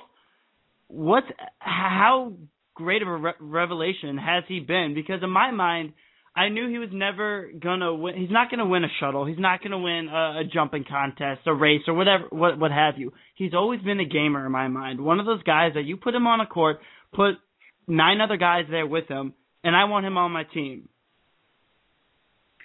Well, Greivis he's a true great guy to have on your team. He's tremendous in the locker room. He has off the charts leadership qualities. He has tremendous credibility, not just with his teammates, but around the league and around the world. He is a national hero in Venezuela. When he goes back home, he actually needs to have security with him. That's how big he is. He has hundreds of thousands of followers in Venezuela. You know, in Venezuela, if you're Miguel Cabrera and you're a superstar baseball player from Venezuela, you're one of many superstar baseball players from Venezuela. When you are in the NBA and you are the only star from Venezuela, you are an international star in and of your own right. And I think the interesting thing is when he played for his national team, he played 2-guard during the offseason. I think they got to the semifinal. I don't think they got to the championship. They did not win the championship, but he played 2-guard. And I talked to him earlier this year about, you know, how that experience might have helped him grow as a player in the NBA. And he said it allowed him to understand how to play off the ball a little bit better. But in terms of becoming a better point guard, you can give a lot of credit to Fred Vinson, who is one of the Hornets' assistant coaches, who just goes over tape on a daily basis with him. They look at Chris Paul tape. They look at all the great point guards, Steve Nash, and try to pick out the best attributes from the star, the future Hall of Fame point guards in the league. And he obviously is a very good learner. He's a studious NBA player. He has made just a tremendous amount of progress from a year ago. It is one of the Hornets' best trades. It is a true steal of a couple of seasons ago when they traded Quincy Pondexter to Memphis for Greivis. Because to me, if Greivis were to go back in the draft today, he'd certainly be a lottery pick. He barely made the first round in the draft that he was involved in. He was 28th pick overall, but he's leading the league in assists. He's third in assists per game, but he has more total assists than anybody else. He has more double-doubles than any guard in the league. So, yes, he has made that quantum leap. In my opinion, he's the most improved player in the NBA. Wow, some very high praise, and I do like it. So I take it from that answer that if you're the Hornets right now, you're the front office, you're looking to the future. Anthony Davis, obviously cornerstone of the franchise. But Greivis, long-term plans? Is he in them? That's a great question, and it's hard. It's a hard one to answer because, to me, you judge each team differently. And when you're in a rebuilding program, to me, there are very few untouchables. To me, the only untouchable on the Hornets is Anthony Davis, because Anthony Davis could become one of the great players at his position in the history of the league if he stays healthy. He is that good. He just turned 20, okay? He just turned 20 a week ago. So, you know, you're talking about a guy, he has skills that you can't teach. He's the only untouchable. And that's not to denigrate any part of Greivis Vasquez's ability or a game. But, you know, Greivis is not your prototypical point guard. He's tall and lanky. I think he understands how to utilize his skills, his physical attributes probably as well as any point guard playing in the league. But if you were to ask me, does that mean he's untouchable? He's not untouchable. Does that mean that you couldn't trade him to get other assets? No, it doesn't mean that. He's, instead of saying he's the point guard of the future, just call him the point guard of the present. And Bob, you had said before that Greivis Vasquez was learning from Chris Paul tape. Chris Paul, right in front of you, was, you know, demanding to get out of New Orleans just a few years ago, and then David Stern blocked the trade to the Lakers, and then the trade ended up going to the Clippers. Do you think that this had a crazy large impact on the future of the landscape of the NBA? Not necessarily. You know, Chris was certainly not as vocal as a lot of players have been in their desire to leave their current cities. I think Chris Paul would have been perfectly fine playing his entire career in New Orleans, Louisiana. I don't think that his expectations were any different than many of the superstars of his era, in that he just wanted a winning team, and he wanted a chance to win a championship, and he wanted commitment from ownership to not just be a playoff team, but to possibly be one of the elite 2 or 3 or 4 teams in the league. And if you look back 2 years and say to yourself, okay, what was the core, and realize that Chris Paul and David West and Tyson Chandler were the core, you had a chance. Had you kept that core together, you had a chance to maybe be one of those elite teams. So, to me, it was a dramatic piece of the history of the Hornets, in that you kind of have to trade them because you were going to turn the corner, you were going to start rebuilding. But that's been happening forever. When I was a kid growing up, a guy named Lou Alcindor said, I want to go back to L.A., where I went to college, and demanded a trade from the Milwaukee Bucks. Of course, you know him now as Kareem Abdul-Jabbar. Of course. But that was back in the 70s, okay? So it's been going on forever. And to me, I would never deny a tremendous player's ability to go from point A to point B. And back then, you didn't have free agency. So the only way you could get to, another destination, a winning franchise or a hometown, whatever it might be, the only way you could do it is to demand a trade or to hold out. Now it's a lot easier because you have more leverage with free agency. And we're speaking to Bob Lake, former voice of the New Orleans Hornets for many years, and you can follow him on Twitter at Horton Homers, and a good follow there. He's doing some Big 12 basketball work at the moment. And before we get to right now, Selection Sunday is going on, Bob, and as a former Orange, I'm sure you are an avid fan of the college basketball game, and in probably the most wide-open year of all time for this college basketball tournament. Right now, even without looking at where the seeds are, can you give me the team you think will be the last one standing, playing one shining moment in April? Well, to me, one of the teams that really stood out in the last month and a half was Miami. I think Barry Larkin's kid is going to be a star at the next level. He kind of reminds me of Dennis Johnson a little bit. He's got all these intangibles, and he's physically gifted, and he's a gamer, and he's a leader. So, to me, he's the kind of guy that can shift from 3rd to 5th in the tournament and lead his team to the Final Four. I think Miami's going to the Final Four. I kind of like Louisville, even though I wanted to throw my shoe through the television last night. I'm not real sure how Syracuse could look like one of the top 10 teams in the country in the first half and then look like a team that maybe should be playing in the NIT in the second half. So Louisville's got to be on that list as well. That game, that defense, that has to be up there with best defense in the country, if not the best defense. When you have Peyton Siva, Russ Smith, and just that pressure, there really aren't many guards in college who can handle that right now. Yeah, it's a Rick Pitino philosophy. It didn't necessarily translate to the NBA game, but as we know as Celtics fans. But yes, you know that very well. But to me, there are so few players at the college level who can handle the ball proficiently, and Pitino knows this. So, the more pressure you put on the ball, you've increased your odds of turning it over. So I'd say Miami and Louisville, to me, are two. They're I'm not going to say certainties, but I would be pretty surprised if they didn't at least make the Final Four.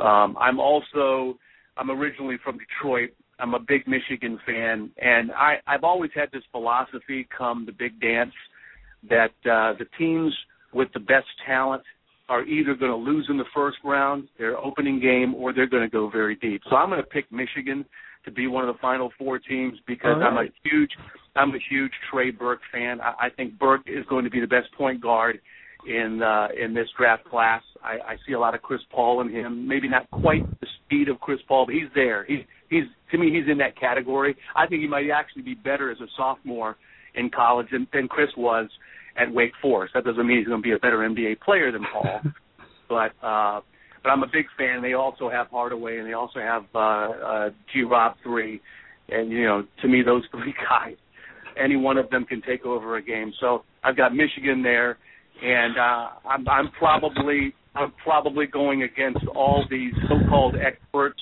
who thought that the Big Ten was overrated. I think that's a bunch of crap. I'm going to have Michigan State as my other. I don't see any problem with that. Betting against Tom Izzo, you will lose a lot of money in the NCAA tournament. Heartbreaking game against the Spartans for Graves' last college game. I thought that was his season to go to the Final Four. Great talking to you, Bob. We really, really appreciate your time. Thank you so much for your insight. Love the ACC love with Miami there, and Little Larkin leading the way. Always a pleasure. Again, you can follow him at Horton Homers, HortonHomers, the former voice of the New Orleans Hornets, right now doing work with Fox Sports and the Big 12. And no Big 12's in his Final Four, but that's okay. He's not biased when he's picking those teams. So thank you so much for your time, Bob. We always appreciate it. And you're welcome anytime on the Celtics Beat. My pleasure, guys. Thanks a lot for having me. All right, take care. Thank you, Bob. That was Bob Licht. And right now, switching gears, just talking a little bit of NCAA basketball. Now we're switching back to the NBA with a longtime columnist from the New York Post, a great basketball mind, and someone that's an absolute must-follow on Twitter as well. I'll get that handle to you in just a moment. We have Peter Vecsey joining us all the way from Manhattan. Thank you so much for your time today, Mr. Vecsey. How are you doing on St. Patrick's Day? I'm good. How are you?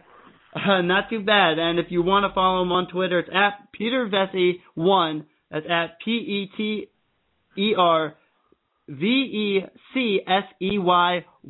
Peter Vecsey. If you don't know him and you're a basketball fan, look it up because he's someone you should know. We were just talking a little bit of NCAA hoops with Mr. Bob Licht, but we'll switch gears back to the NBA. And on CLNS Radio, we like to focus on the Celtics, so we'll start with some Celtics talk right now. One of the biggest storylines for the Celtics right now is how they've been playing without Rajon Rondo. Are you surprised with how well they've done? They're 16-6 since he went down with that ACL injury. Well, before I answer you, I got to correct Bob. Okay.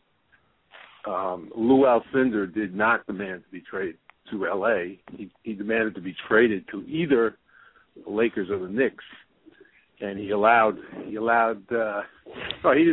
the Bucks went out and took bids from the Knicks, and that's really where he wanted to go. He wanted to go home, and they were offering an old Willis Reed and an old Frazier, stuff like that, and they said no, and that's why they decided to take the Lakers bid, because they were offering 4 young guys and Elmore Smith, and that's why that deal went down. And just to tie up your Miami stuff with Larinaga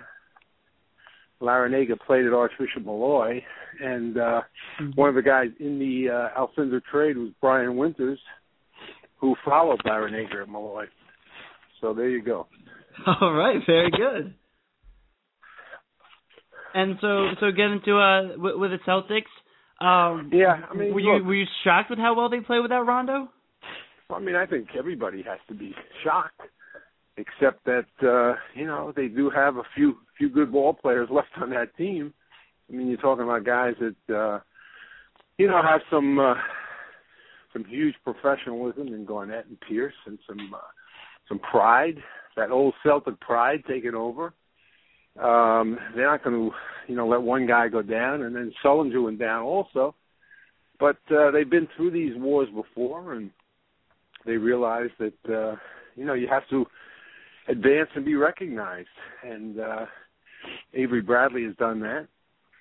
And we all saw what he could do last year. he and Rondo together, they make up an unbelievable defensive backcourt. But Avery is a point guard, and so he can run the team. But, when Rondo's out, the ball gets distributed by, different people. It's not just one guy like Steve Nash controlling the ball with the Suns.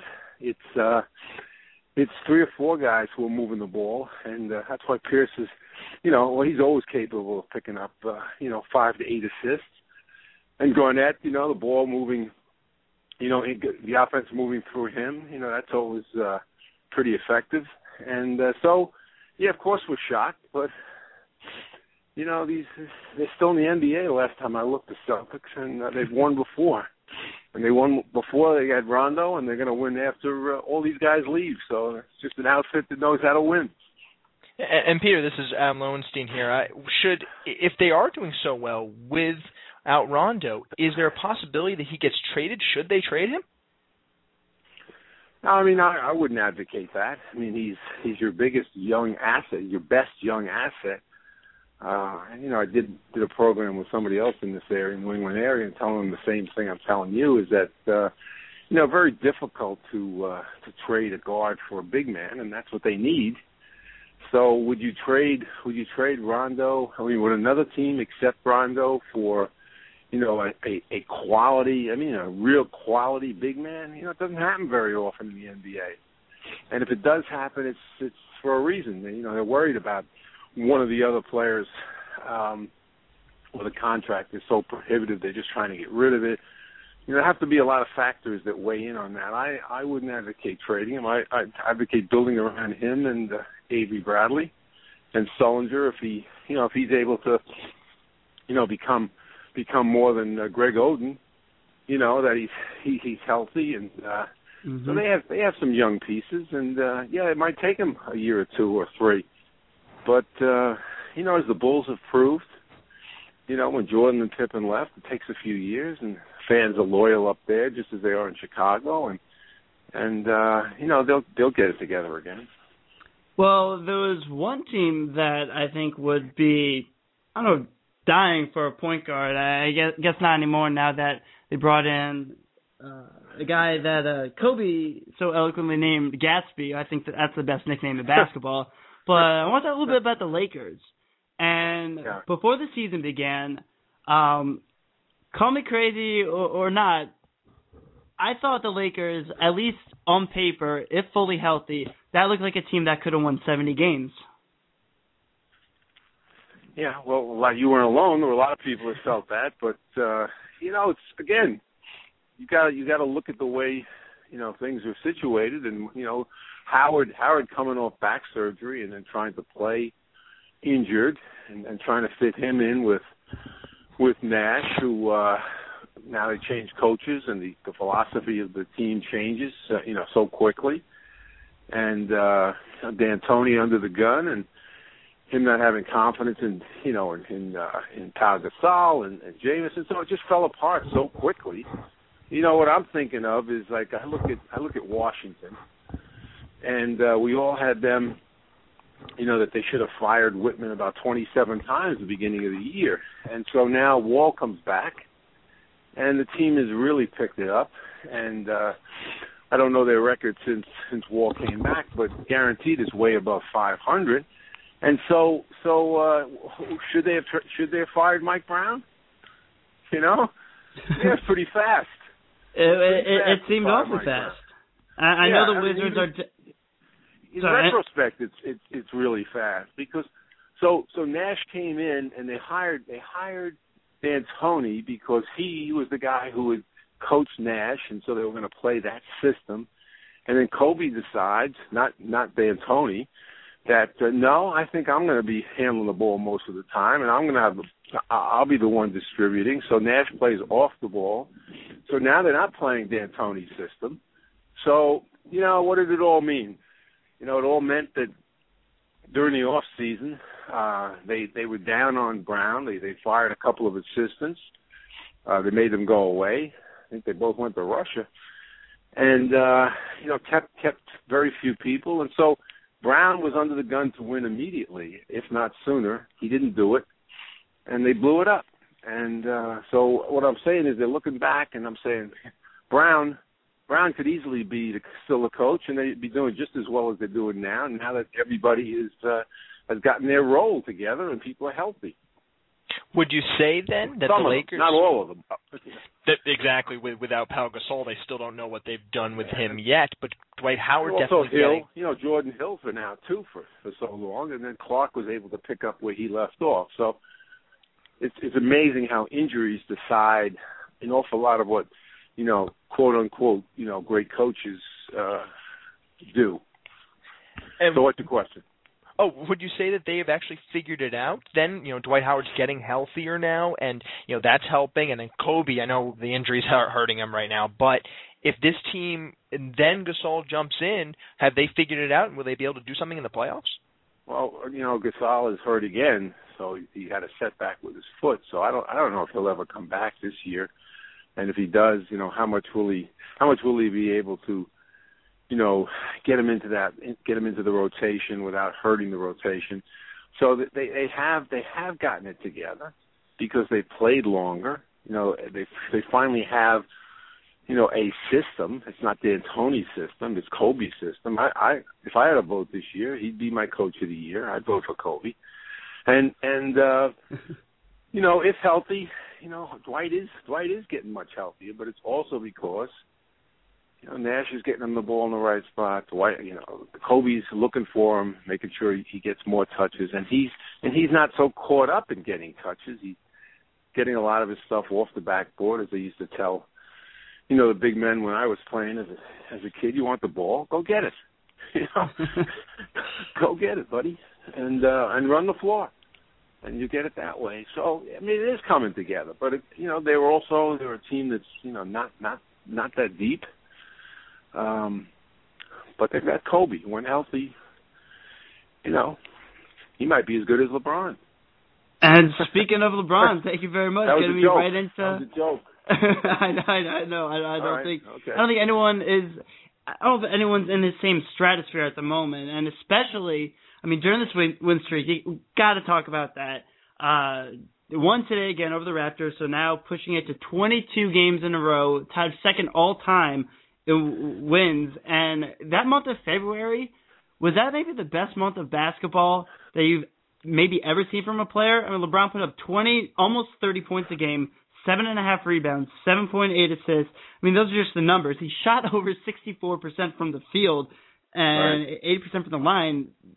At least in my recent memory, and I know I don't go way back, but this might be the best month I've ever seen. Right. Well, you're so young, So I've actually seen Oscar play, and I've seen Elgin play, and a guy named Wilt play. So I've seen these numbers before. I've even seen them from Fat Lever. But he's playing fantastic ball. The greatest thing about LeBron is that he's able to do. He's been able to do everything within the flow of the game. He's not forcing the issue anywhere. And secondly, he's doing it on the defensive end, and that separates him from so many others, is because nobody would ever said Oscar is going to make all team all defense first, second, or third team. That wasn't going to happen. Same with Baylor and those guys. So LeBron separates himself just like Kobe did for so many years as a defensive player. Jordan did with Pippen, and he's just playing great, and it's a privilege to be watching him the way it was a privilege to be watching the people I just named back in the day. And with LeBron, just how well he has been playing. He's saying it's kind of in the flow of the game. He's been doing it on both ends of the court, which is definitely something I don't think he's necessarily done throughout his career, at least every night in and night out, that you could always count on. But now that he's doing it, are we reaching? We saw it last year in the playoffs. What he can do. Have we even reached his apex? Can he go even higher? Because I thought last season the playoffs was really as good as he could be, but maybe he has more. Well, it's more within the team, and it's a compliment of Wade and Bosh and even Chris Anderson and Battier. They're all on the same wavelength defensively, and and offensively. And of course he can go higher because LeBron will be the first one, and every great player will tell you that, you go home each summer, no matter, win or lose a championship, and you learn something more, whether it's a post-up game or, you work on your outside shooting, or you decide not to take as many outside shots. Whatever it is that's going to make you better, LeBron has figured it out. He gets better every year. I think you're wrong about his defense. I think his defense was always there, and it wasn't noticed as much. When you're not winning as much as the Heat are, and it's overlooked an awful lot. And we all zero in on his weaknesses, and we're all guilty of that. And so now they're winning, and we're all saying, the greatest. And he is one of the greatest. There's no question about it. And, of course the greatest needs some help, and Dwayne Wade has now scored at least 20 points in 13 consecutive games, his longest streak since LeBron has come to town, and he has been a big reason for this streak. Would you say that, keeping him in the lineup and playing these guys to continue this streak is important to set the new record, or should they be resting guys down the stretch because they have that number one seed locked up? Well, they don't have home court locked up in the finals. So, no, I mean, look, you don't want to be resting people, unless you're Duncan's age, and Popovich's going to rest him every once in a while now, as long, same as Ginobili. But these guys need to play. They need to be peaking. They don't need to be sitting. And you don't worry about getting hurt. I'm not saying overplay them, and I'm sure they're not playing for the record, but they're playing to win because of the home court. It is meaningful in the finals. Not in the East, it might not be. They probably could, lose 3 games on the road and at home and win 4 on the road. I mean, that's how good they are. But I don't think we'll see them have Moses Malone, give them a full, and then reach the finals, and then we got a game. And speaking of the finals, looking at the Western Conference, which has been better for quite some time, at least in terms of depth. What teams there? Oklahoma City, we know what they can do. They're in the finals last year. San Antonio, I think that they're right there with OKC and Miami. Is there anyone else in the West that could challenge the Heat in the finals? Well, I mean, can they get to the finals? That's what you're asking. So, I think any team that reaches the finals from the West can give the Heat a game, because that means they've gone through some much stiffer competition than the Heat is going to have to go through. And you're talking maybe 4 or 5 teams if you want to throw in the Lakers. Healthy, with or without Gasol, they're still going to be formidable. And maybe not again. Maybe it's all about matchups. It's all about being healthy. And it's all about peaking. So Oklahoma City, not a good matchup for the Lakers last year. Probably wouldn't be this year either. But, you said, they were in the finals last year, but they were in the finals with Harden. And Harden had a lot to do with them getting there, even though he didn't do much once they got there. They're going to miss him. I don't care what anybody says. They can talk about, who they got and what they're capable of doing, but they're not capable of doing what Harden's doing. And so they better reach the finals, otherwise it was a terrible deal. And right? I mean, you have to think so, because if you make a trade and you go backwards, obviously that's not the point. The season not only backwards, if they don't reach it this year, what makes them think they're going to do it the year after or the year after that? They just gave away one of the top one of the top players in the league. How do they get that back?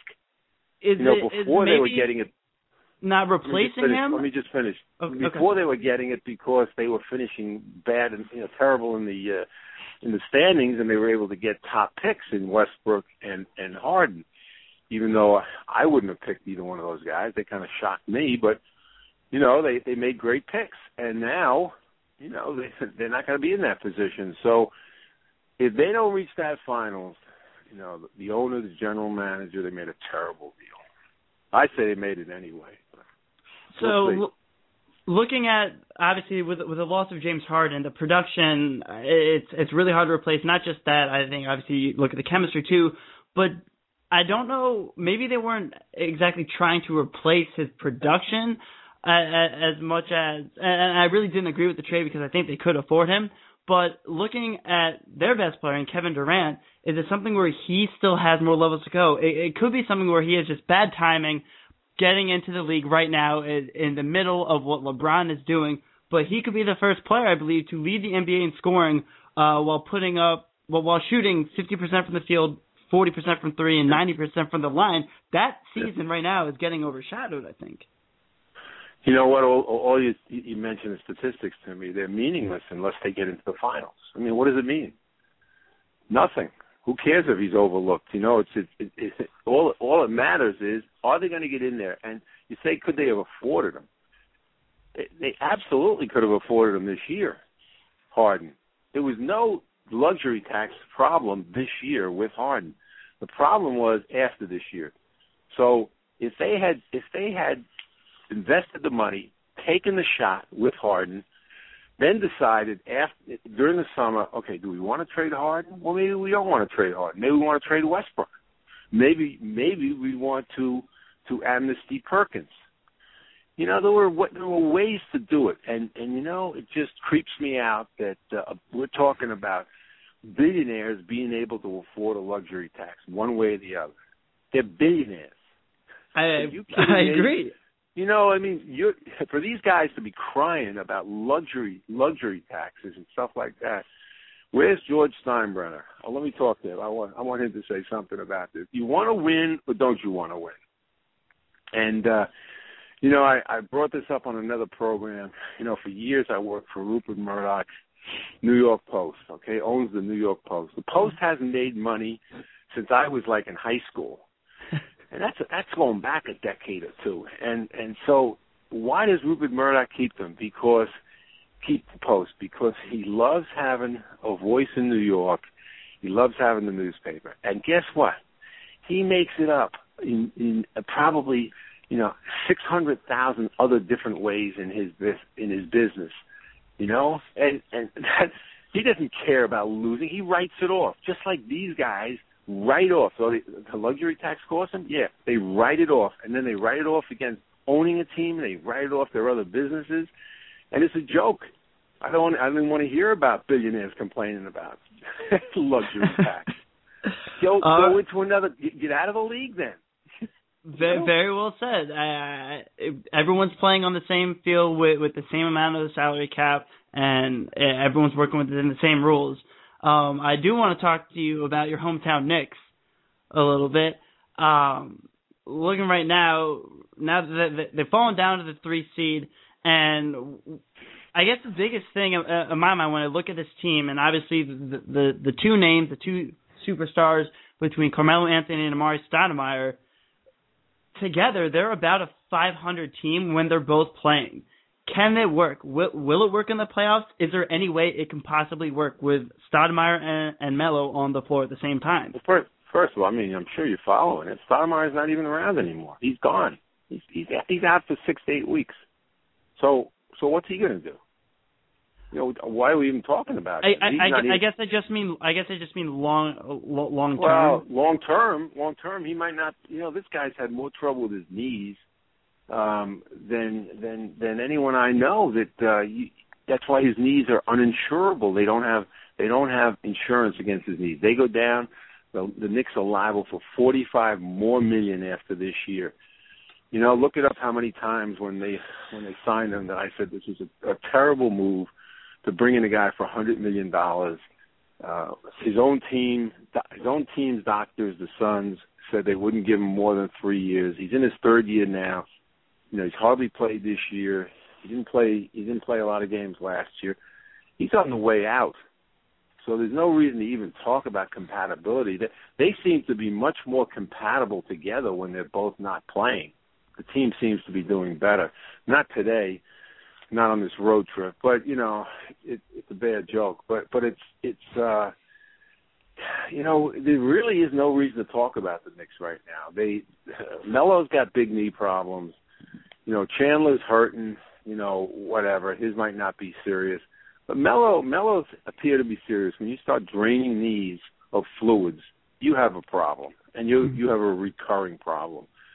So I can't take them seriously anymore. They've got 4 or 5 guys that should be in assisted living, and that they're an old team going nowhere in my book. That's why the Heat owns the East. The Pacers. I thought they had a decent shot till I saw them get dismantled twice this past week. And when Philly does it to you, you really got to start wondering. And so again, Eastern Conference belongs to Miami, and we'll all tune in on the West. Well, would you say that the Celtics have any shot, or any team has any shot in the East then? If the Pacers, obviously none, nothing for any team in the East then?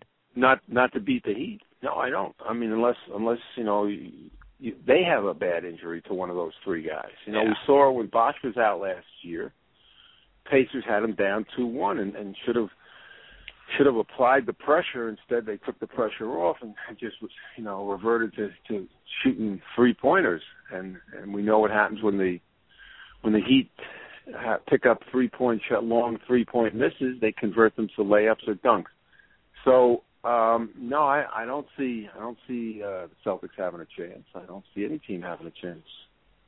Looks like it's all Heat in the East and the West. A couple teams with a possibility. We're getting down to the playoffs, about 15, 17 games left. Been talking to Peter Vecsey, longtime columnist at the New York Post, also the winner of the Kurt Gowdy Award, the Media Award, Basketball Hall of Fame. It's been a pleasure talking to you, Mr. Vecsey. Really appreciate your time today. Sure. Okay. And looking forward, though, right now, if you had to pick a winner, looking into the playoffs, do you say it's the Heat winning again and LeBron getting his 2nd title? Yeah, I do. Yeah. All right. You heard it here on CLNS Radio. Again, Peter, thank you so much for joining us. Always appreciate your time. Have a great rest of your St. Patrick's Day. All right. Thanks for having me on. Take care. Thank you very much. That was the always well-stated, opinionated Mr. Peter Vecsey. Some very good stuff. I like awesome. how upfront he was. I mean, I honestly didn't realize that Amari just went down again. But that's definitely a storyline. I think you didn't know that? I guess I haven't been checking all the box scores. I really only look at what Carmelo does because he's on my fantasy team. So I know a little bit annoyed with that. No, I know Amari's kind of been in and out, but it's also looking long term. I mean, I assume that Amari Stoudemire. I got a little bit mixed up. No, I'm not celebrating St. Patrick's Day yet, but Amari Stoudemire, I think he has to be the biggest lock for getting amnesty this offseason, don't you think? That's a tough one. I'm not the best with this amnesty and the contract situations. I can't see it happening. It just doesn't seem like that's something that the Knicks would do because he's such a talent when he's on the floor. But, with Melo, it's still a possibility because they can't coexist. It's just, and that's the biggest point. Who are you going to go with? I mean, it's a little sad in a way because Amari Stoudemire, that's the reason they got Carmelo Anthony to come to New York in the first place. I believe he was just that first big fish to fall. And then Carmelo said, okay, let me join you. And they both basically brought excitement and basketball back to Madison Square Garden. It still really hasn't amounted to much, especially in the playoffs.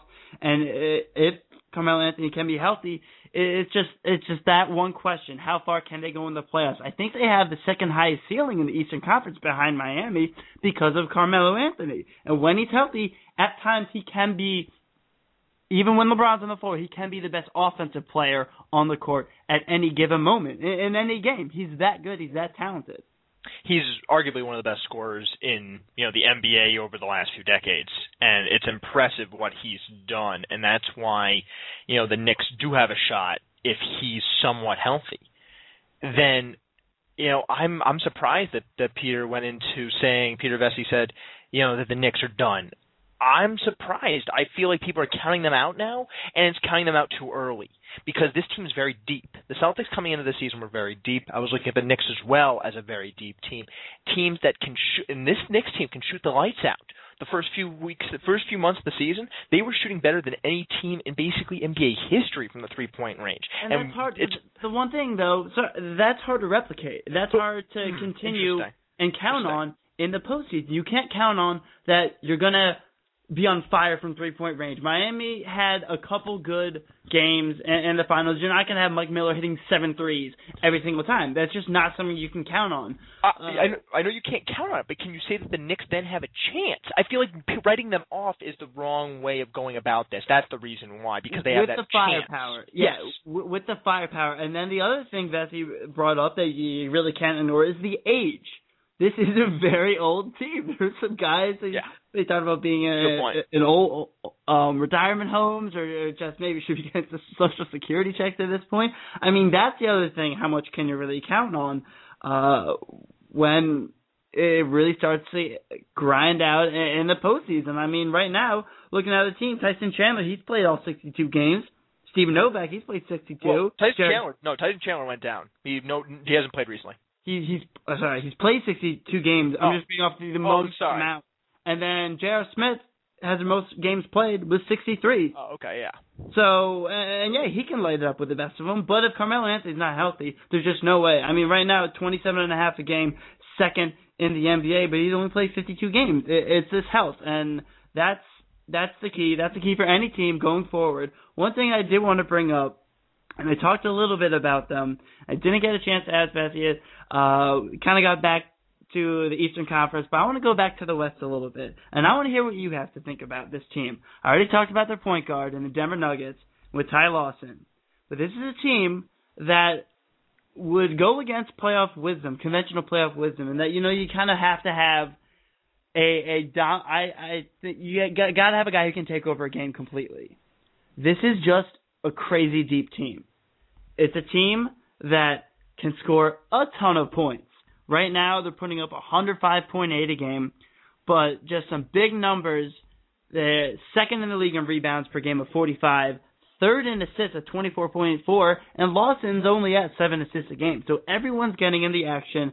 I mean, you got 6 guys averaging double figures, 9 guys on the team averaging at least 8.5 points a game, going down to Kufos, Andre Miller, JaVale McGee, Wilson Chandler, Corey Brewer, Kenneth Faried, Andre Iguodala, Danilo Gallinari, and Ty Lawson. That's a lot of players with a lot of talent. George Karl hasn't necessarily had much success in the playoffs. Is this the year? Because they're 30-3 at home.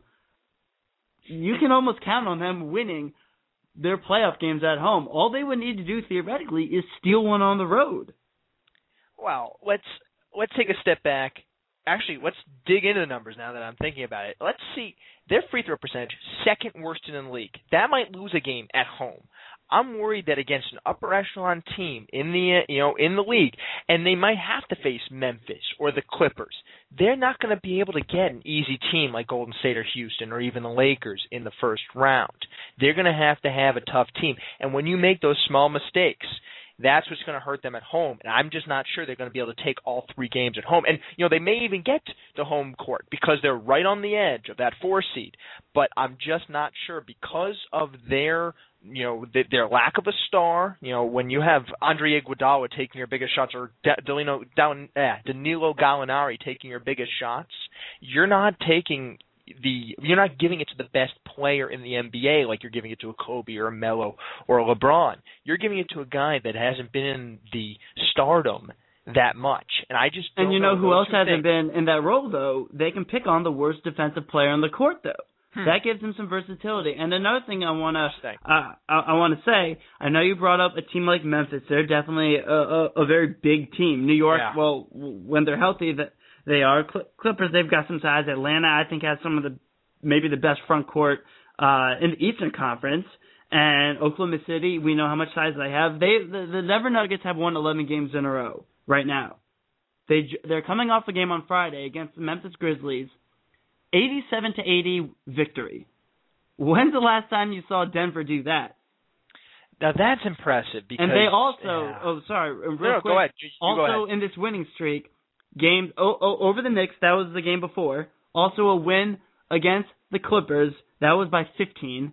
They beat the Hawks by 16 points. They beat Oklahoma City, and also going back, they did beat the Lakers too, obviously with Dwight Howard. That's a lot of size to deal with, among others. Some of their players at other positions are also fairly tall. So they've beaten teams by getting up and down the court very quickly. They've beaten teams by slowing it down against Memphis, who is arguably the best defensive team in the NBA. So Denver has shown in this winning streak, and maybe I'm just blinded by that right now, but they've shown the versatility to beat teams in multiple styles this year, which hasn't always been the case. And it's having a guy like Andre Iguodala, who is quite possibly the best swingman defender in the NBA. I'm not going to say perimeter because I think you got to put Avery Bradley in that discussion, at least guarding point guards. But if you're telling me that I'm going to have Andre Iguodala guarding a Kobe Bryant at the end of the game per se, or maybe he's on a Manu Ginobili possibly, or shutting down someone on OKC, I'm okay with that. See, it's an interesting situation because before I continue to see what I can conjure up to go against your point, I want to add one more about the Nuggets, and they're on pace to actually have the most points in the paint per game in NBA history as far as, since they started tracking the stat in 1996-1997 season. So, they're averaging around just under 60 a game, which is, astronomical. A lot of that you have to look at being fast break opportunities, and that obviously when the playoffs roll around, they're not going to be able to get 60 points a game consistently in a playoff game. Maybe a couple times at home or just every so often, but you're not going to do that for 4 games in a series per se, theoretically. Thank you for setting that up because it's exactly where I wanted to go with it. You took the words right out of my mouth. That was perfectly explained because I'm just worried that in that type of situation, this team is not going to be able to take advantage of these types of ways that they're able to, win games in the regular season. The reason why they're able to go on these streaks is because they're able to run teams out of the building. I just don't know if they're going to be able to do that to Memphis. It's unfortunate that they do so well in the regular season. It's a situation that I think of with the Chicago Bulls. There is no another level for this team. If anything, it's a step back because they're not able to go in that fast break as much. They're able to use that when they can, but I think against a team like Memphis, the Clippers, they might actually have a better chance against. I like Memphis over Denver, but I like Denver over the Clippers. I'm just not that big of a fan of the Clippers just because they have kind of the similar styles as Denver, and Denver, if anything, if they can just take Chris Paul out of it, which will be tough. If they can take Chris Paul out of it, they can definitely win that series in 6. But Memphis, I'm looking at that as the 4-5 matchup, and I just don't know if Denver's going to be able to win that many games when they have such a poor free throw shooting team and they lose that fast break in the playoffs. It's almost a shame that we're going to have to watch one of those teams bow out of the playoffs because, as I was kind of saying before, you have the Heat up top, you have San Antonio, Oklahoma City right under that in the West, and then between the Clippers, Grizzlies, and Nuggets, just 3 teams that I think they could give those teams above them trouble. I know they haven't necessarily done it before, and that is a big factor. We heard Betsy say how the Celtics, it's a uniform that knows how to win. And have the Clippers really done that before? No. They have some guys on the bench who have been there before, which I think will help them in the long run. And honestly, one of the biggest things, and I just saw ESPN, they do those 5-on-5s every so often, and one of the questions recently was, is Blake Griffin having a better year, I think, than Carmelo Anthony? And that's a guy that really hasn't been talked about, but he's really rounding into much more of a complete player. We all know what he can do above the rim and on the fast break, but defensively, he's improved a lot. He's worked on his low post game. So that's going to be a big factor for how far the Clippers can go, because as good as Chris Paul is, he needs that second banana. Oh, absolutely, and that's the reason why that Clippers team, we're not sure, because on every night we don't even know who else is going to be able to help out Chris Paul. I think we were talking about this with several teams now that we're looking at the star being surrounded by the rest of the team, but you need, like with Miami, you need a few stars to step it up, and if Blake Griffin can get into that stardom potential, if he can make it up there, then the Clippers have a chance. They have a legitimate shot. But the problem is, once again, they have a very similar style to Denver, and that's why, it's going to be a lot of fun to watch these playoffs for the Western Conference. But most likely, we're guessing that San Antonio and Oklahoma City, who are the only teams so far to clinch playoff spots, will be battling it out for the Western Conference team in the finals. It's so great when you bring up the star power necessary in the playoffs, and not to take away from what Kevin Garnett and Paul Pierce have done throughout their careers, but that's really my biggest reason why the Celtics need a Rondo and are going to miss him, and that's going to really show up in the playoffs when they don't have that top guy, that top-tier guy at the top of his game. Rondo can be the best point guard in the NBA. He's right up there with Chris Paul in just his all-around game. And that's the reason why I think the Celtics are missing him. But they've been playing very well. They have a game tomorrow night against the Miami Heat. And after that game, you don't want to miss the CLNS Radio post-game show.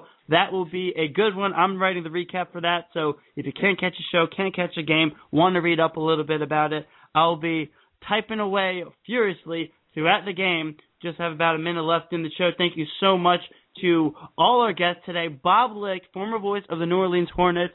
Great to talk to him about some Hornets, a little bit of Terps in there with Vasquez. I can't believe he said Vasquez would be a lottery pick. I mean, it's kind of easy to see when he's third in the NBA in assists. Yeah. But if you want to follow him, that's at Horton Homers. And if you also are interested, Peter Vesey, again, he's a longtime columnist for the New York Post. Great NBA basketball mind. And also was on NBC when they carried the NBA. Follow him at Peter Vesey1. But we're running out of time. It's been a great show. You can follow us at the Celtics Beat. It's at Celtics_beat.